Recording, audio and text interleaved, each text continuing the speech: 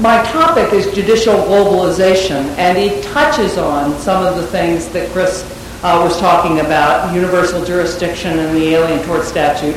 And I'm going to leave plenty of time for questions, and I'm happy to entertain questions on any of those subjects. But I'd actually like to talk about a phenomenon that is, for a long time, was not noticed at all, is now getting more attention, but is still not nearly recognized enough, given the magnitude of what's actually happening.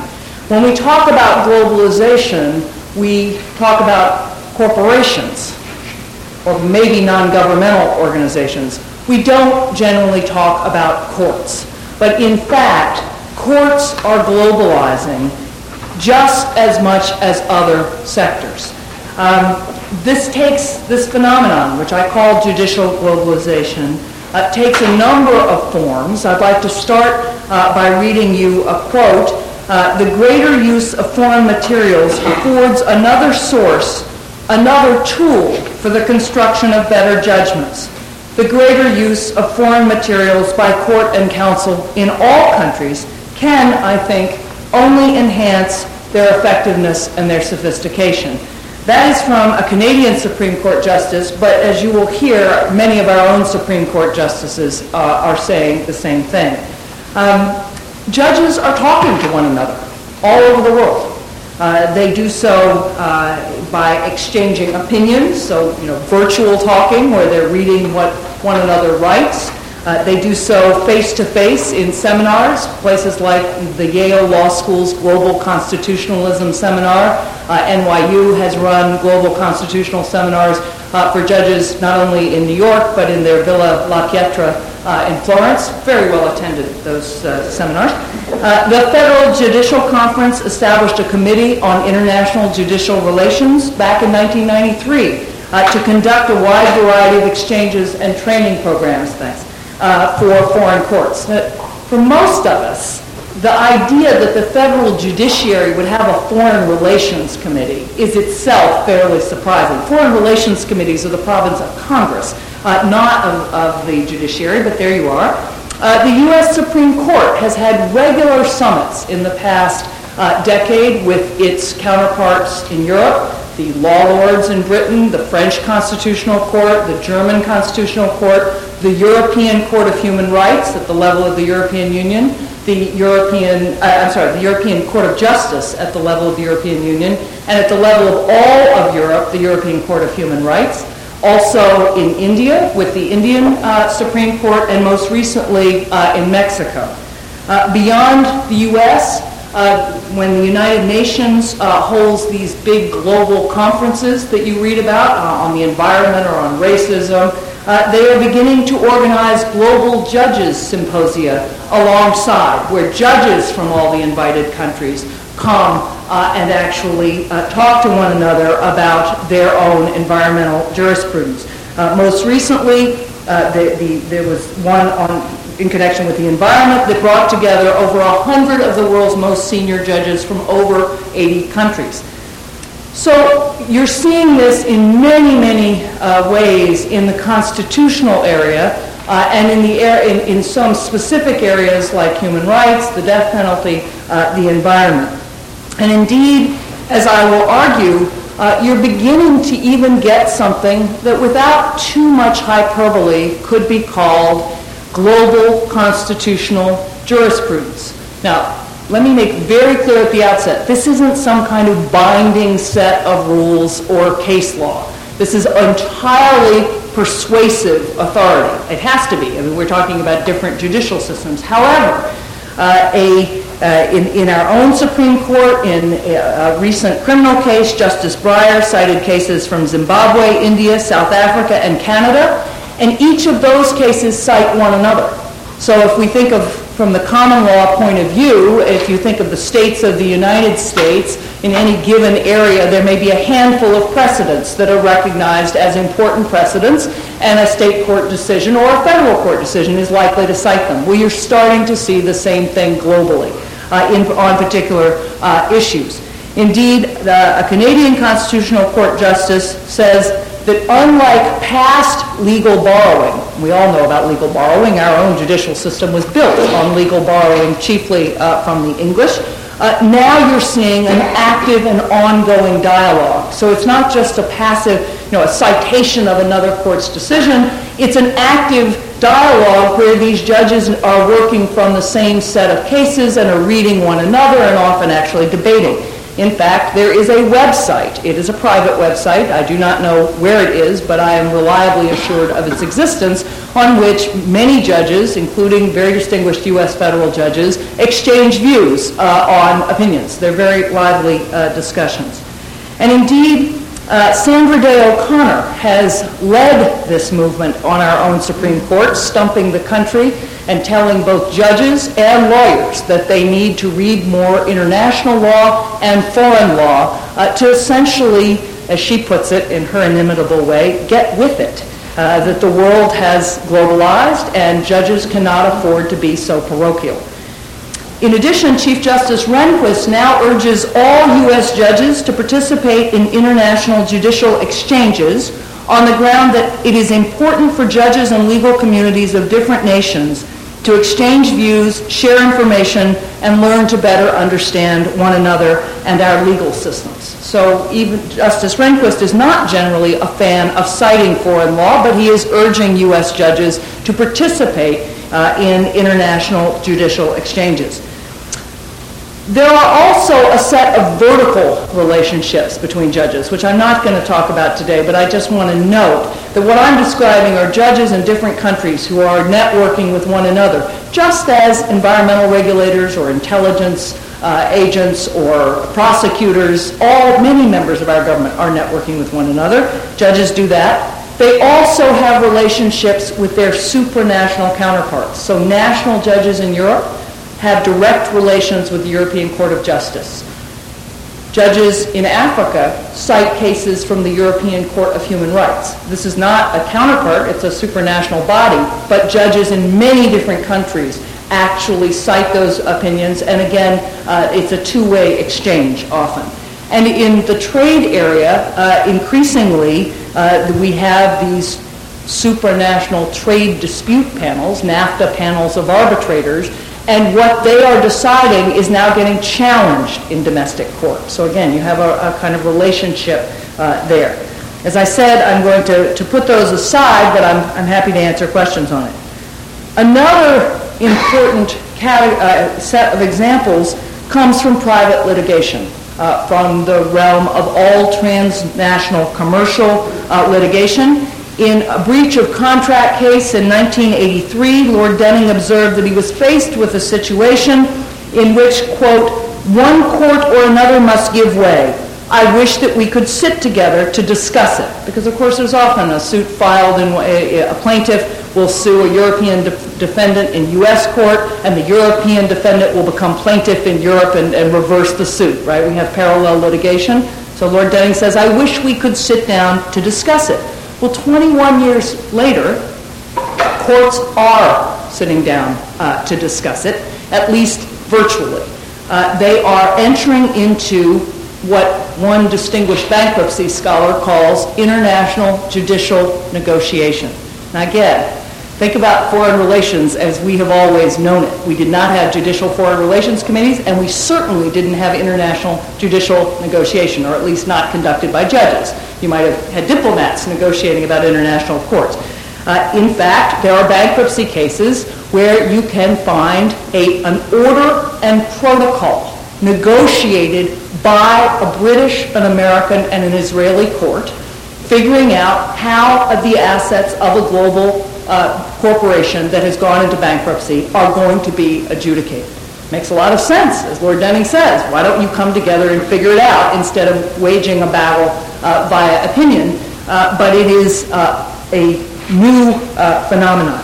I would argue that if you take all these different examples, and the last category, so you have face-to-face meetings, constitutional cross-fertilization, and a huge amount of transnational litigation in which courts are increasingly interacting more and more directly.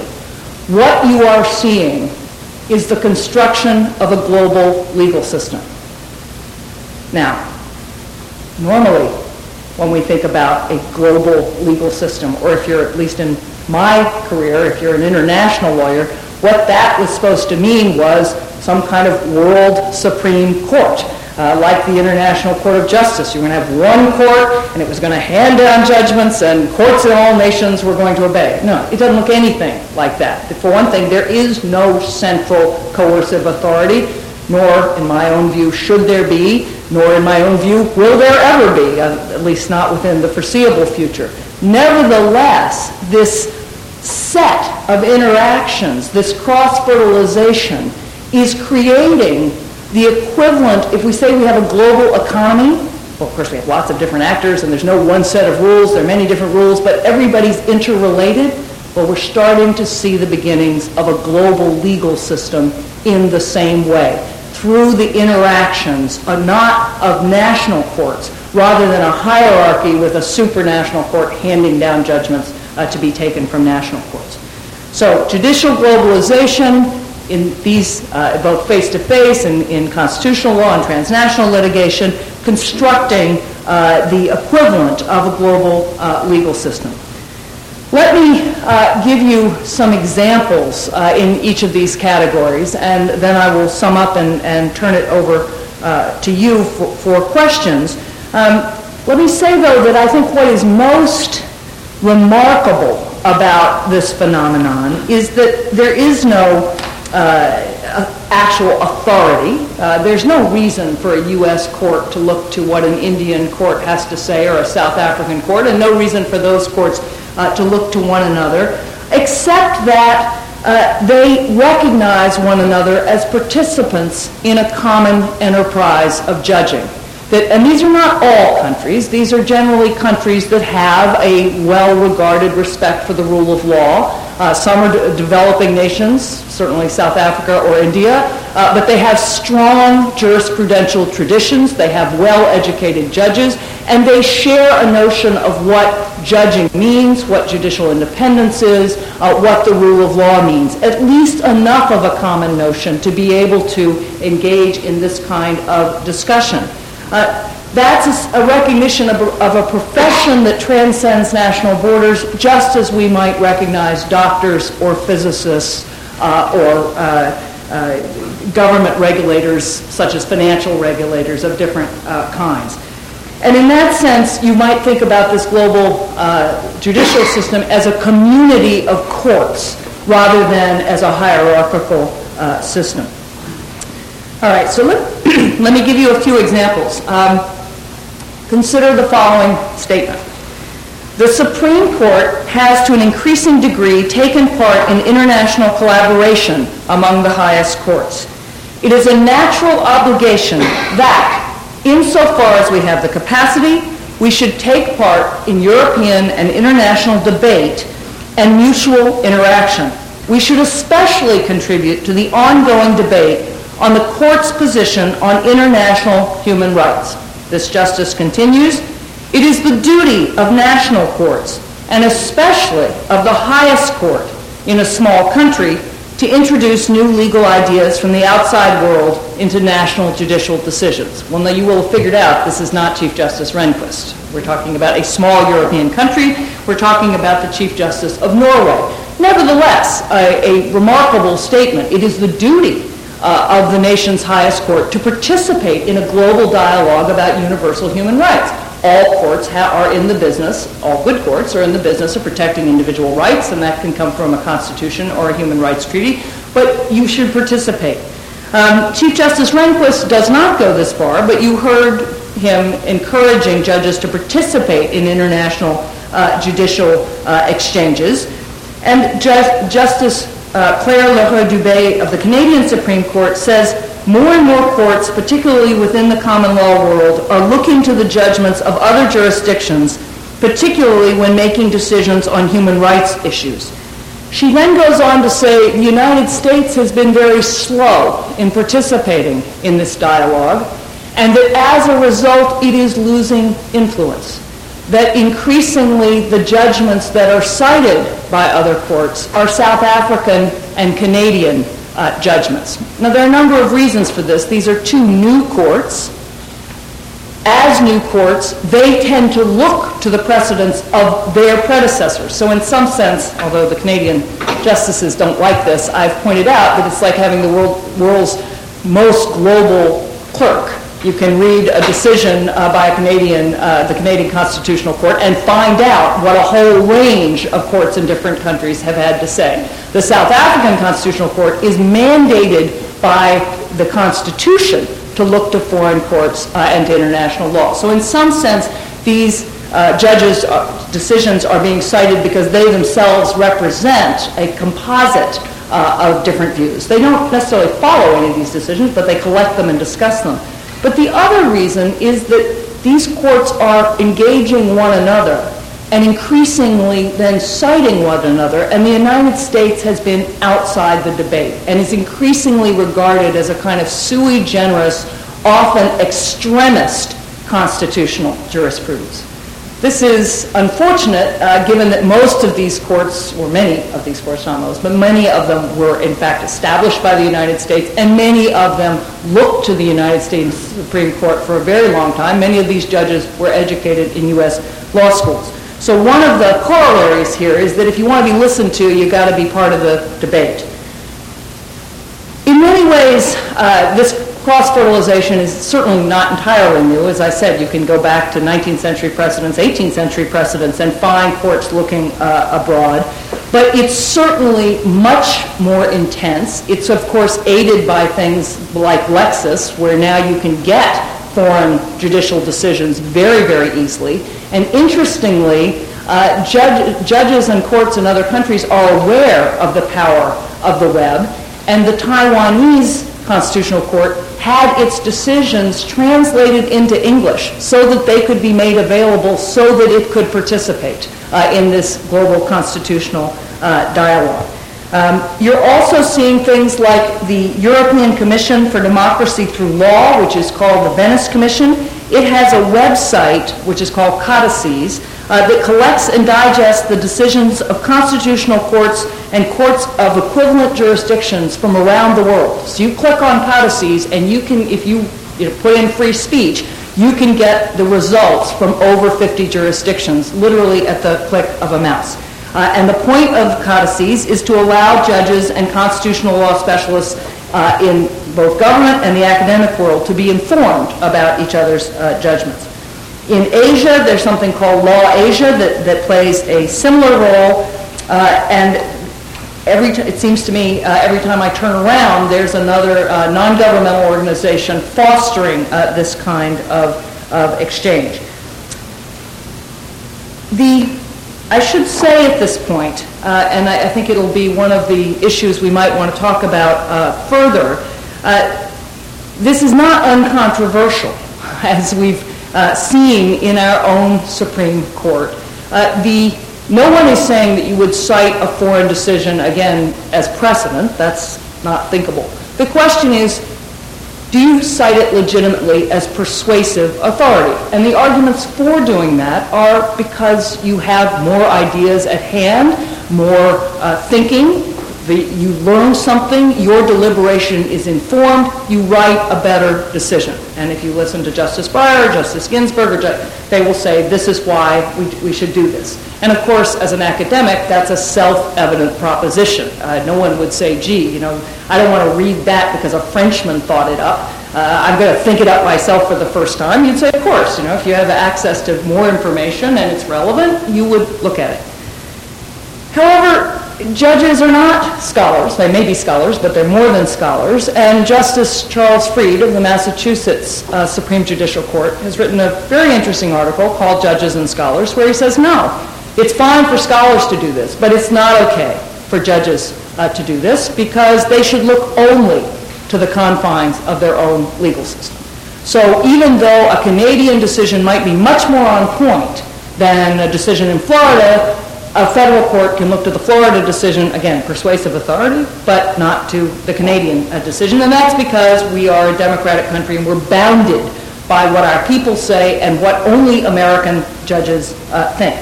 That debate is hot and heavy on the Supreme Court. We essentially Justice O'Connor, Justice Ginsburg, Justice Stevens, and Justice Breyer are all firmly in the cite foreign opinions camp, or at least read them. And indeed, Justice Breyer says a decent respect for the opinion of mankind would seem to require no less. Justice Scalia, ever direct, says it is the Constitution of the United States we are expounding. It is not some universalist document. It is our Constitution, and we look only to what we, American courts and lawyers, have to say about things. This summer, for the first time, a foreign court decision was cited in a majority opinion. In Lawrence v. Texas, the case striking down the Texas sodomy laws, Justice Kennedy cited the European Court of Human Rights, saying that if the proposition was that homosexuality was reviled by civilized nations, it seemed relevant to see that the European Court of Human Rights, which has jurisdiction over 25 nations who share our values and our political system, had in fact similarly struck down an anti-sodomy law. So there you have Justice Kennedy looking abroad for something on point in the case. He's not saying the European Court of Human Rights thinks this and we're going to follow, but he's saying, you know, what they have to say is relevant. So watch that space. It's a very active, ongoing debate, and I put to you it is a principal fruit of judicial globalization. Let me just give you a couple of examples now from the private side, because I think you will find them equally surprising in their candor and their self-awareness about what is actually going on here. So, as I said, you have a global economy where you have goods manufactured in 20 different countries, sometimes different parts, and of course when there's a tort suit or a breach of contract, there are many different countries that could have jurisdiction. In case you haven't realized, you probably have realized I taught international litigation for years. When these disputes arise, many different courts have jurisdiction and sometimes fight with each other. When Justice Breyer was Judge Breyer on the First Circuit, he wrote in one of these cases, a case involving Lloyd's of London, that the task is to help the world's legal systems work together in harmony rather than at cross purposes. Judge Calabresi, former dean of the Yale Law School, now on the Second Circuit, interpreted a U.S. discovery statute as contemplating international cooperation, and then wrote, such cooperation presupposes an ongoing dialogue between the adjudicative bodies of the world community. That's an extraordinary statement. Not between national courts, between the adjudicative bodies of the world community. That's saying, no, we're all judges and we do the same thing and we ought to be in dialogue with one another. You can imagine CEOs talking like that, but judges, it's unusual. I should not give you the impression, however, that these relations are always harmonious. And indeed, there'd be something seriously wrong if there were.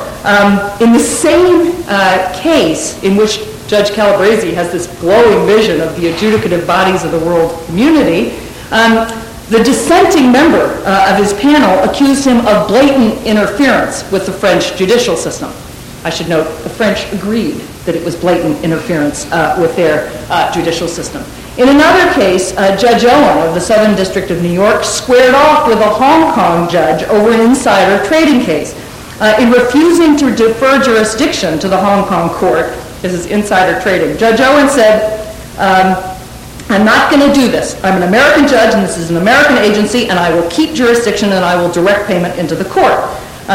In his paraphrase, the defendant in this case was arguing that they should be litigating in Hong Kong on the ground that out there in Hong Kong they practically give you a medal for doing this sort of thing. Now, this is a very blunt talk between a U.S. judge and a Hong Kong judge over commercial practices. In Hong Kong, the judge responded, this court will always take whatever effective steps are legally available to it under Hong Kong law to deal with illegal or morally reprehensible commercial conduct. Where a conflict of law situation does arise, the dispute should be approached in a spirit of judicial comity rather than judicial competitiveness, putting down the language of his American counterpart. And in a well-known decision by Judge Posner, Judge Posner decided that a French commercial court, it has the name commercial court, was not in fact a real court. Judge Posner wrote, although called a court, it's actually a panel of arbitrators composed of businessmen who devote part-time to arbitrating. Judge Posner, somewhat unusually, he was a former colleague, but somewhat unusually, he was aware of the seeming offensiveness of his conclusions, and he admitted, at first glance, the action of an American judge in enjoining what is practically an arm of the French state from litigating a suit on a French insurance policy in a French court may seem an extraordinary breach of international comity.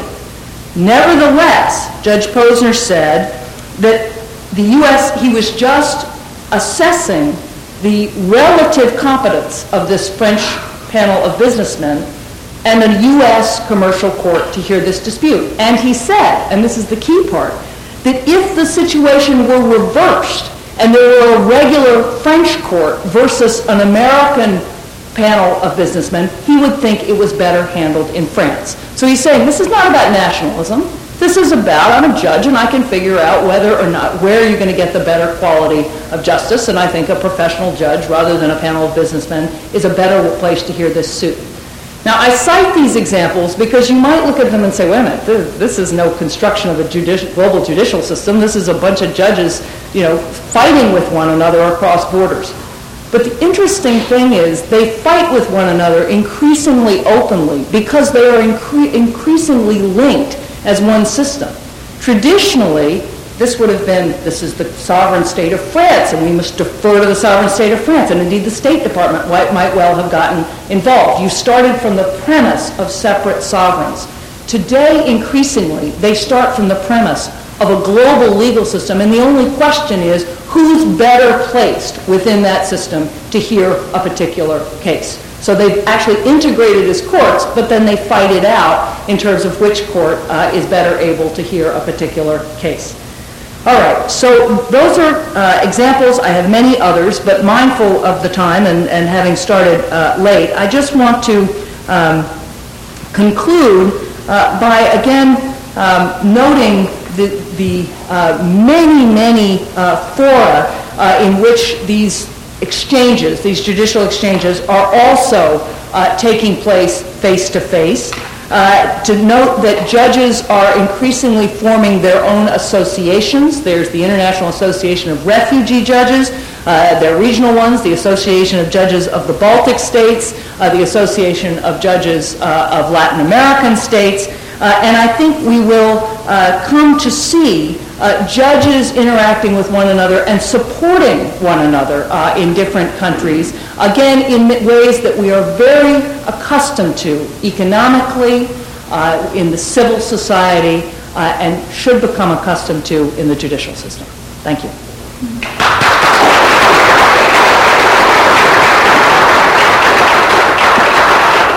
Thank you very much, Dean Slater, and thank you so much for walking around in the studio to be with us today. We are going to tape your comments, so I ask one thing. If you raise your hand and you'd like to say something, please wait for the mic. Please introduce yourself. It would be nice to meet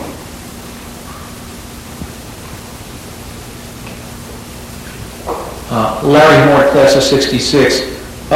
Dean, I'm thinking about the Bill Paul case with Union Carbide, and in each of these conflicts, there seems to be a conflict of law, a choice of law issue, and to tell you the truth, I think that case was adjudicated in India and not the United States, and I guess my question was, if you know, was there an attempt to remove that case to the United States, and who does that? Do the courts do that? Does the State Department do that? How does that work? That's a great question.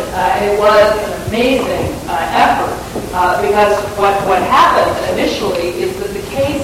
I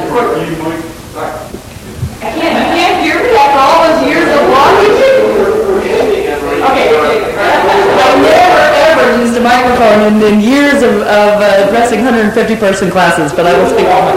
Oh, is there? Okay, I'll put it on. Now I'm much more comfortable walking around.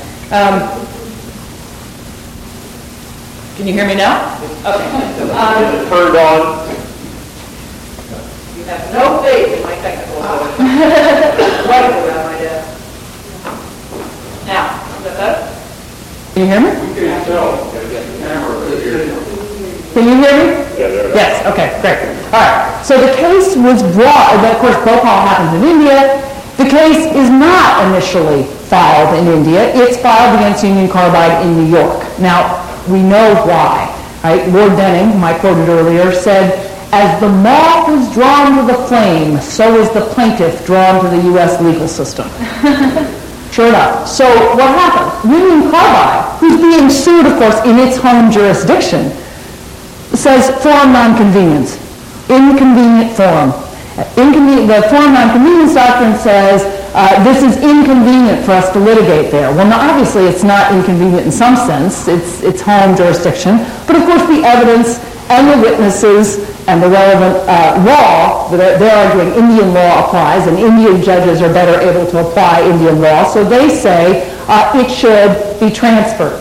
The judge agrees, but initially, and it's an extraordinary opinion, says, I will grant a forum nonconvenience transfer, but I will keep jurisdiction and oversee the discovery process. Well, this was a little too much, even for the Second Circuit. The American judge can't say, you can try the case, but we'll just watch to see if you're doing it right. And that got overturned by the Second Circuit. And then it did get tried in India. But at some point, the Indian government actually, in all of this, the Indian government itself was arguing that it should be tried in the United States because they thought that you would get a better judgment in the United States than in India. So depending on where you sat, it had nothing to do with the sort of merits of where it should be tried. Yes? I'm Joe Rocks. I'm a member of the class of 58. Right. If there's a judgment, if there's a trial in a U.S. court, I understand it's the U.S. Constitution that ultimately we go back to. I worry about the European Court of Justice. I worry about the Belgian court saying that they had worldwide jurisdiction for abuses of human rights. And my question is, what is the body of law that these courts use to make their decisions, the European Court of Justice or the Belgian courts when it comes to human rights? And I'm concerned that the equivalent of the Constitution that we have, I don't understand what it is they would use to make similar kinds of judgments. Okay, so to start with, let's start with the Belgian courts. They, of course, would use Belgian legal system, and Belgium has a constitution. It provides most of the same safeguards, although, of course, big differences in a civil system and a common law system, but in general we recognize that it's a different way of assuring due process, but it does assure due process. And of course, if you committed a crime in Belgium, if you were there and you committed a crime, you'd be prosecuted by a Belgian prosecutor under Belgian law, and you would not be able to say, hey, I'm an American, I'm entitled to the protection of my Constitution. So in that sense, if you commit a crime abroad, you are not entitled to be tried here. Now, if you are obviously taken captive by a government that has none of these safeguards, the government will try to get you back, but certainly in Europe, you have no right to be tried under the Constitution. If you are being tried on a human rights charge, they are likely to apply the International Convention on Civil and Political Rights, and that would give you a certain number of guarantees. And in addition, the substantive law they might apply, it would depend. Most other countries do, in fact, incorporate international law in their law. We do, too, formally. I mean, Article 6 says treaties are the law of the land, but in fact, we have lots of barriers. We ratify treaties, but we don't generally make them self-executing. We don't apply them directly. So it is likely that were you in a Belgian court on such a charge, that judge would be more likely to apply international treaties, some of which the U.S. has signed on to, probably than at home. But you're not, they have no power over you here. It's only if you are actually within their jurisdiction, and that's always been true. Follow-up question? Sure. The International Court of Justice, I think, is the one that the Bush administration said we're not going to sign on and become a party to that. The feeling being, I think, that they could try U.S. officials for various things with which we might not agree. What's your view on that? Okay, you don't want another lecture, so I'm going to try to do it, and I could certainly give you one. I actually think, go back to your first question, which is, the fear of universal jurisdiction. I mean, the thing we really fear is, that George Bush is going to get hauled into a Belgian court, and the Belgians back down very fast, right? But there are universal jurisdiction means any court anywhere in the world could try someone for crimes against humanity or genocide. The International Criminal Court, it's not the International Court of Justice, that's only state to state, but the International Criminal Court is our best protection against that. In other words, if we were party to the International Criminal Court and any of our citizens were accused of a crime against humanity or genocide or serious war crimes, under the treaty, that person would have to be returned to the United States to be tried by a U.S. court. Only if the U.S. court were unable or unwilling, and there's a very high standard there, would that person then be sent to The Hague. But even if that person were sent to The Hague, they'd be tried by a panel of judges, including U.S. judges, if we were a party to the statute, and I would wager that they would get a far higher quality of justice than they're going to get in a national court of a country that has U.S. jurisdiction. Universal jurisdiction allows any country, any court in any country to try somebody for these crimes. The ICC says, no, you've got to be tried by your national court first. Only if your national court fails do you go to The Hague, and once you go to The Hague, you still have the full panoply of international due process. So in many, I could say a lot of other things about the ICC, but on that specific point, we'd be better off. Henry Kissinger would breathe easier, although he doesn't recognize that.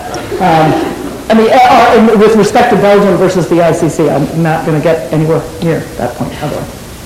My name is John Gordon. You said at one point that the U.S. was regarded not only as out of the mainstream, but as, if I heard you correctly, extremist, which implies extreme on some continuum or more than one.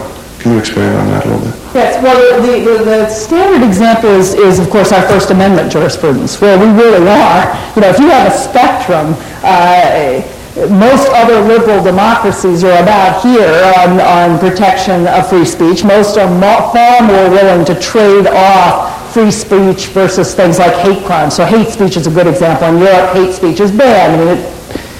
The Germans obviously had a horrific history, and they don't allow hate speech. We are way out on the protection of free speech for cultural and historical and legal reasons. So in that sense, we're seeing, when I say it's extreme on the spectrum, and we're really sui generis. I mean, other nations just don't get it. But it's not regarded as better or worse, just different.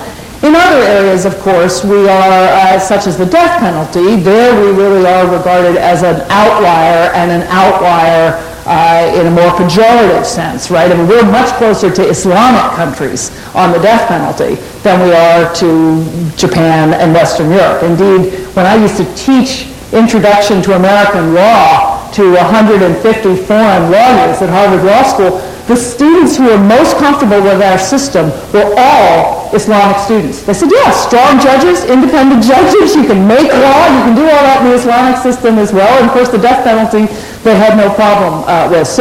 But there are other areas where we are seen increasingly as extreme in the sense that we really just have this particular trajectory that is independent of where many other countries are developing. Hi, I'm Bob Rogers, class of 56, and thereby Charlie Freed's classmate, by the way. Which leads me to ask for your help in a little background on his aversion to foreign entanglement? Is it primarily on a sovereignty basis, or is he concerned about thought pollution, or can you explain a little bit his view, and then, if briefly, whether you could give your own view of his position, please? I will. It is a very interesting issue. Charles Freed, former Solicitor General, former Justice on the Supreme Judicial Court, and my colleague at Harvard Law School for a number of years. We disagree on many matters, but are good friends. His view is a very interesting one. What he says is, this is equivalent to the introduction of the Brandeis Brief. So in 1918, before 1918, you couldn't cite social science to a court, right? If you had a case about antitrust today, you're going to cite economics. You're going to bring in law and economics consultants. If you have a case about social welfare, you'll probably bring in poverty statistics and all sorts of things. We didn't used to be able to do that, right? Brandeis writes the Brandeis Brief in Mueller v. Oregon, showing what the... To ask for your help in a little background on his aversion to foreign entanglement. Is it primarily on a sovereignty basis, or is he concerned about thought pollution, or can you explain a little bit his view, and then, if briefly, whether you could give your own view of his position, please? I will. It is a very interesting issue.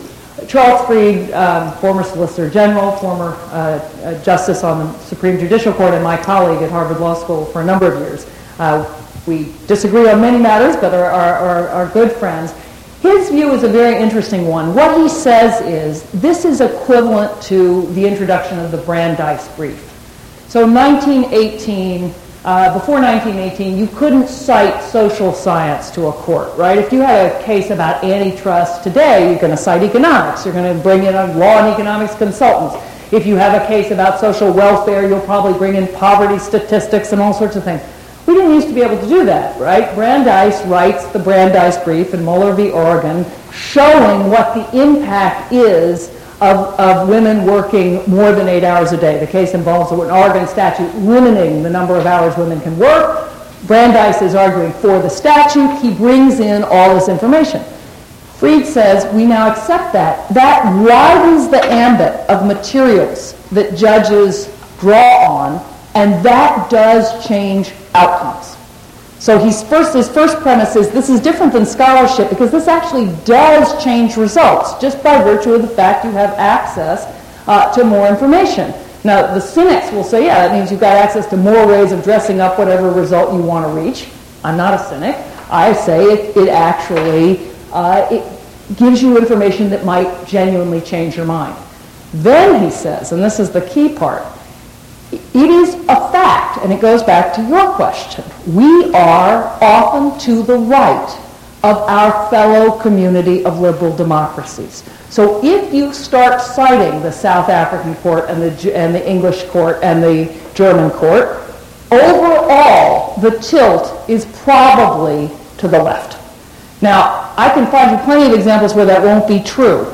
But I think it should be recognized that at least now, on many issues, it is likely the people who are going to cite these cases the most fervently are probably the plaintiffs in many civil rights cases. Over time, and in the business area, that's probably not true. So it's probably more like social science, that over time you're going to find social science that goes in both directions. But I would have said in Brandeis's day, too, who was Brandeis fighting for, right? Brandeis was fighting for the women who needed protection. So Charlie Freed doesn't come right out and say that, but he does say this will change outcomes, and it's not neutral. My own view is we should be citing it because we should be leading the world and participating in these dialogues and resuming our own place as a great jurisprudential tradition. Edward Woolley, class of 1951. Most of what we've been discussing is criminal law. Now, isn't there really a lot of globalization going on through the treaty process? I mean, for example, in the maritime field, there are all kinds of treaties. There's an international commercial code, and there are tax laws, although most of those are bilateral. Still, there's an enormous amount of globalization going on in that field. And I might support your statement about the U.S. being left behind. In my personal experience, in many of these fora, the U.S. position is ignored because they know we won't ratify the treaty in question. Right. No. Very good point. There's a huge amount of commercial globalization, and sometimes it's by formal treaty. Sometimes it's by regulators in a particular area, so securities regulators, tax officials, insurance supervisors who get together and compare the codes and develop codes of best practices and conform increasingly to sort of common norms, because of course their clients want some global stability there. And in the treaty area, you're right, the United States generally is refusing. In the informal code of best practices area, we are more leaders. I mean, more of the world has adopted something that looks like our own securities law than other countries. Antitrust, it's sort of a mix. We were the leaders forever. Now the Europeans, since they basically borrowed our own system and are applying it against us, are leading with respect to Eastern Europe. But you're absolutely right. There's an enormous amount of formal and informal harmonization of laws, and of course resulting as a result of globalization. Any other questions? Yes, I am Frank Phillips, and I am from your dad's class of 1953. That would be the great class. A great class. Yes, I have two questions. One of them's kind of dumb, so I'll ask the other one. In a case where there is political antagonism, such as Cuba, how do they get in there to discuss and sort of invent something that'll make some sense? Okay, so the first answer is I don't have any Cuban examples. So I don't think the Cuban judges are terribly active in some of these fora. And in some cases, there's no question that in countries where effectively you don't have any kind of separation of powers, where it's one dictatorship, you're not seeing much independent interaction by judges or regulators or legislators. So Iranians are not participating very much. Cubans are not participating very much. The Chinese are not participating very much until very, very recently. Which means that, of course, the story I'm telling is not global. You could call it partial globalization. There are countries that are left out. However, some of the most interesting cases of judicial globalization involve judges supporting a judge in another country who is trying to stand up to his particular government. And the best example is Chief Judge Gabai in Zimbabwe, a superb Oxford-trained lawyer and judge who has single-handedly tried to face down the Mugabe regime and has been at great personal danger, and his court's been shut down. Judges around the world, including some of our own Supreme Court justices, have tried to support him. And he said in one of these groups of judges, he said, the most important thing was that I knew I was not alone. So one of the implications of a community of judges is that in some cases you don't condemn the whole country. You identify the people in the country who are trying to fight for what's right. Philip Albert, class of 43. Great. Wasn't early American jurisprudence often influenced by English common law, so that globalization was, that's my first question, not necessarily new? Yes. Yes, no, that's absolutely right. It's not new, but what I always say it's an increase in degree sufficient to make it a difference in kind, because it's so much denser and it's interactive. That was one-way borrowing. You know, the Brits weren't looking at what we had to say. We were looking at what they had to say. Now it's both. But no, absolutely, courts have long looked to other courts where they didn't have law on point. Now they're looking even when they do have law on point. I think we're out of time. So thank you so much. Thank you.